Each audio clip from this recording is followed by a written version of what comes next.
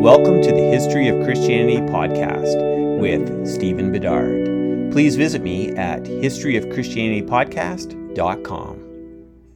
In previous episodes, we've seen that there have been numerous persecutions of Christians, although most of them were quite small and local. We should not think of an intense persecution that lasted from the time of the Apostle Paul to Constantine the Great. It was often sporadic and did not spread right across the Roman Empire. We did see an increase in persecution in the 3rd century. We should not be surprised by this. The 3rd century was a turbulent time for the empire, both in terms of internal strife, including frequent changes of emperors, and with natural disasters, especially plagues. People needed a scapegoat. The idea that neglect of the worship of the Roman gods was the cause of their problems was a useful narrative. If you think that is superstitious nonsense, then at least consider that targeting certain people groups has been a frequent tactic from ancient times until today. When we look at the rise of Adolf Hitler, we can see how he used the Jews as a scapegoat during Germany's difficulties following their defeat in the First World War. Even today, you will see certain groups targeting another group to explain why bad things are happening, and using that hatred as a rallying point to unite like-minded people. The religious setting of the ancient world was very interesting. Not everyone within their borders actively worshipped the Roman gods, and that was considered okay. As the Romans expanded, they welcomed the new gods of their new territories. Sometimes they identified them with their own gods or simply tolerated these different forms of worship. Most people were what we call henotheists. This means they were open to believing in the existence of other gods, even if their devotion was aimed towards one specific god. So, for example, a person might worship the Egyptian god Osiris, but if at a guild meeting they had to offer a prayer to the Roman god Jupiter, that was not a big deal, at least for most people. The two groups that this was a problem for were the Jews and the Christians. They were not henotheists, but were rather monotheists. They believed that their God was the only God that existed, and that worshiping another god in any way would be a sin.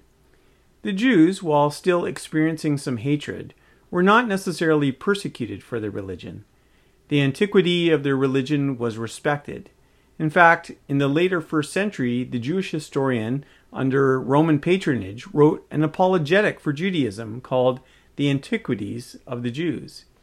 Even after a couple of wars between the Jews and the Romans were not eager to force them to worship either the Roman gods or the emperors. But the Christians were a different story. The Christians probably benefited in the 1st century from their close connection to Judaism, being in effect a Jewish sect. However, there were strained relations between traditional Jews and Christians, and there was a desire on both of their parts to distinguish themselves from each other, especially as Christianity grew more Gentile in its makeup. It was possible during the time of Nero to identify and execute Christians as a group separate from the Jews. So while the Jews were seen as an ancient race and a religion that deserved a certain level of tolerance, the Christians were seen as a new religious group that refused to embrace pagan customs and who just did not fit in with the rest of the culture.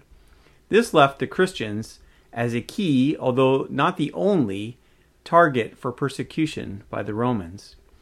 As we saw back in episode 53, one of the major changes in the Roman Empire was the rise of the Emperor Diocletian. This was not just business as usual, but a new chapter for the empire that attempted to both look back to the old values and to look forward to a new paradigm to get the empire back to health. It was Diocletian that established the Tetrarchy. The empire was divided into the west and the east, and the senior leader for each half was called an Augustus. Each Augustus had a Caesar, basically a junior emperor, who would eventually take over as the Augustus when the senior leader stepped down. This was meant to end and prevent further chaos that was seen during the crisis of the 3rd century, with the rapid rise and fall of numerous emperors, reigns lasting often only months. It was a good plan, if it would work. That was an innovative concept, but Diocletian was not just about innovation. He wanted the best of the future and the best of the past. A new governmental structure was not going to be enough to unite the empire. They needed a common value system, one based on religion. While there was tolerance for local religions, Diocletian promoted the worship of the traditional Olympic gods. This return to, quote, old-time religion would be key to the restoration of the empire. Diocletian did not limit his religious agenda to the traditional Roman gods, although it favored them, but any promotion of religion had to be consistent with what he saw as the prosperity of the empire. But then there were those pesky Christians who had grown significantly since they first appeared during the reign of Tiberius. Some estimates put the Christian population as high as 10% of the empire. Christianity could not be ignored. Not only were the numbers growing, so was the influence. There were an amazing number of Christians in high-ranking positions within the empire. It seems that the first signs of persecution began within the Roman army, of which there were Christian members. It was proclaimed that all within the military had to offer a sacrifice or be discharged. At this point, the penalty of refusal was not yet death. Early in the 4th century, a persecution of the Manichaeans began. Diocletian is recorded as saying, quote, "We order that the authors and leaders of these sects be subjected to severe punishment, and together with their abominable writings burnt in the flames. We direct their followers, if they continue recalcitrant, shall suffer capital punishment, and their goods be forfeited to the imperial treasury." End quote. This would foreshadow what would happen to the Christians. For more on the Manichaeans, listen to episode 54. From the record we have, there seems to have been a disagreement between Diocletian and Galerius, who was Diocletian's Caesar. Diocletian favored limiting Christians from positions of power, while Galerius argued for a more violent and general persecution. In the end, Galerius's position won out and persecution began. The Christian writer Lactantius states, quote, "An edict was published depriving the Christians of all honors and dignities, ordaining also that without any distinction of rank or degree, they should be subjected to tortures, and that every suit at law should be received against them, while on the other hand they were debarred from plaintiffs in questions of wrong, adultery, or theft, and finally they should neither be capable of freedom nor have right of suffrage." End quote. Interestingly, in Gaul and Britain, Constantius did not enforce this edict, but persecution only increased in the east. A second edict was proclaimed that required the arrest and imprisonment of all bishops and priests. This was a significant ramping up of the persecution. A third edict was an attempt at some leniency, in that an amnesty was offered to those arrested under the second edict, as long as they were willing to offer a sacrifice. Since most were unwilling to do this, the third edict was not particularly helpful. The fourth edict, which was in 304, was the strictest one yet. All Christians were required to gather publicly and offer a sacrifice. Those that refused would be executed. This brings us to a major change in the administration in the Roman Empire. Up until this point, the Augusti had been Diocletian and Maximian, each with their own Caesar as a junior emperor. In 305, the Augusti retired, and Constantius and Galerius were raised from the position of Caesar to that of Augustus. It should be said that this was more Diocletian's idea than Maximian's. This plan to retire and be replaced by the next generation of leaders was all part of Diocletian's master plan. Not surprisingly, it was in the east that Galerius and his Caesar, Maximianus, continued with the persecution, since Galerius had already been the driving force behind it, and Maximianus was a willing, if not eager, participant in this persecution.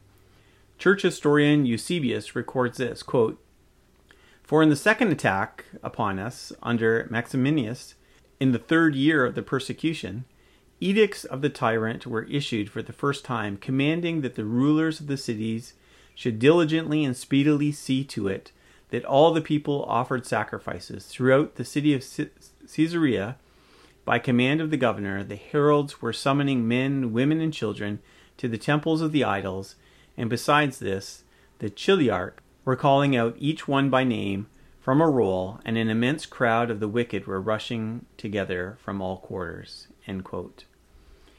Meanwhile, in the West, other events were taking place that would affect the treatment of Christians within the empire. Constantius died in 306, and instead of being replaced by a Caesar, his son Constantine, as in Constantine the Great, was proclaimed Augustus. We will have a future episode on Constantine, but he is important for this part of the story. In 311, Galerius, on his deathbed, issued an edict to officially end the persecution. Eusebius records the text of the edict. Quote, "The Emperor Caesar, Galerius, Valerius, Maximianus, Invictus, Augustus, Pontifex Maximus, conqueror of the Germans, conqueror of the Egyptians, conqueror of the Thebians, 5 times conqueror of the Sarmatians, conqueror of the Persians, twice conqueror of the Carpathians, 6 times conqueror of the Armenians, conqueror of the Medes, conqueror of the Adabini, tribune of the people the 20th time, emperor the 19th time, consul the 8th time, father of his country, proconsul. And Emperor Caesar, Flavius, Valerius, Constantius, Pius, Felix, Invictus, Augustus, Pontifex Maximus, tribune of the people, emperor of the 5th time, consul, father of his country, proconsul. And the Emperor Caesar, Valerius, Licinius, Pius, Felix, Invictus, Augustus, Pontifex Maximus, tribune of the people the 4th time, emperor of the 3rd time, consul, father of his country, proconsul to the people of their province, greeting. Among the other things which we have ordained for the public advantage and profit, we formerly wished to restore everything to conformity with the ancient laws and public discipline of the Romans, and to provide that the Christians also, who have forsaken the religion of their ancestors, should return to a good disposition. For in some way such arrogance had seized them, and such stupidity had overtaken them, that they did not follow the ancient institutions which possibly their own ancestors had formerly established, but made for themselves laws according to their own purpose, as each one desired, and observed them, and thus assembled as separate congregations in various places. When we had issued this decree that they should return to the institutions established by their ancients, a great many submitted under danger, but a great many, being harassed, endured all kinds of death. And since many continue in the same folly, and we perceive that they neither offer to the heavenly gods the worship which is due, nor pay regard to the God of the Christians in consideration of our philanthropy and our invariable custom, by which we are wont to extend pardon to all, we have determined that we ought most cheerfully to extend our indulgence in this matter also, that they may again be Christians, and may rebuild the conventicles in which they were accustomed to assemble, on condition that nothing be done by them contrary to discipline. In another letter we shall indicate to the magistrates what they have to observe. Wherefore, on account of this indulgence of ours, they ought to supplicate their God for our safety, and that of the people, and their own, that the public welfare may be preserved in every place, and that they may live securely in their several homes." End quote. Despite this, Maximianus continued the persecution until 313. Where Constantine comes into play is the Edict of Milan, which took place in 313. I need to clarify a mistake I often hear. I have heard people claim that the Edict of Milan made Christianity the official religion of the empire, and that was the beginning of the institutionalization of the church. This is completely false. This is actually what the edict was about, as recorded by Lactantius. Quote, "When we, Constantine Augustus and Licinius Augustus, met so happily at Milan, and considered together all that concerned the interest and security of the state, we decided to grant to Christians and to everybody the free power to follow the religion of their choice, in order that all that is divine in the heavens may be favorable and propitious towards all who are placed under our authority." End quote. The edict was only about giving the Christians the freedom to worship without fear of persecution. Now, of course, Constantine's relationship with the church is much more complicated than that, as we will see in a future episode, but for now, the edict is about protecting the church from persecution. The Diocletian persecution of the church was one of the major events of the Ante-Nicene Church and helped to shape what the church would become. The goal was first to remove Christians from positions of power and then to eliminate Christians, whether by death or by threat of death. How many died in the persecution? We cannot know, and numbers vary widely, but many historians lean toward a number such as 3,000. The persecution failed because not long after the end of the persecution, the church was actually more powerful than it had ever been. As the persecution ends, we actually are entering into a new era for the church, and the relationship with the empire will be forever changed. We will look at how that played out in episodes to come. Thank you for listening to this episode. Please visit me at historyofchristianitypodcast.com and track me down on Facebook and Twitter. You can support this podcast by going to patreon.com/hopesreason. Even $1 a month, less than a cup of coffee, can make a difference. Thanks for all your ongoing support. Thank you, and God bless.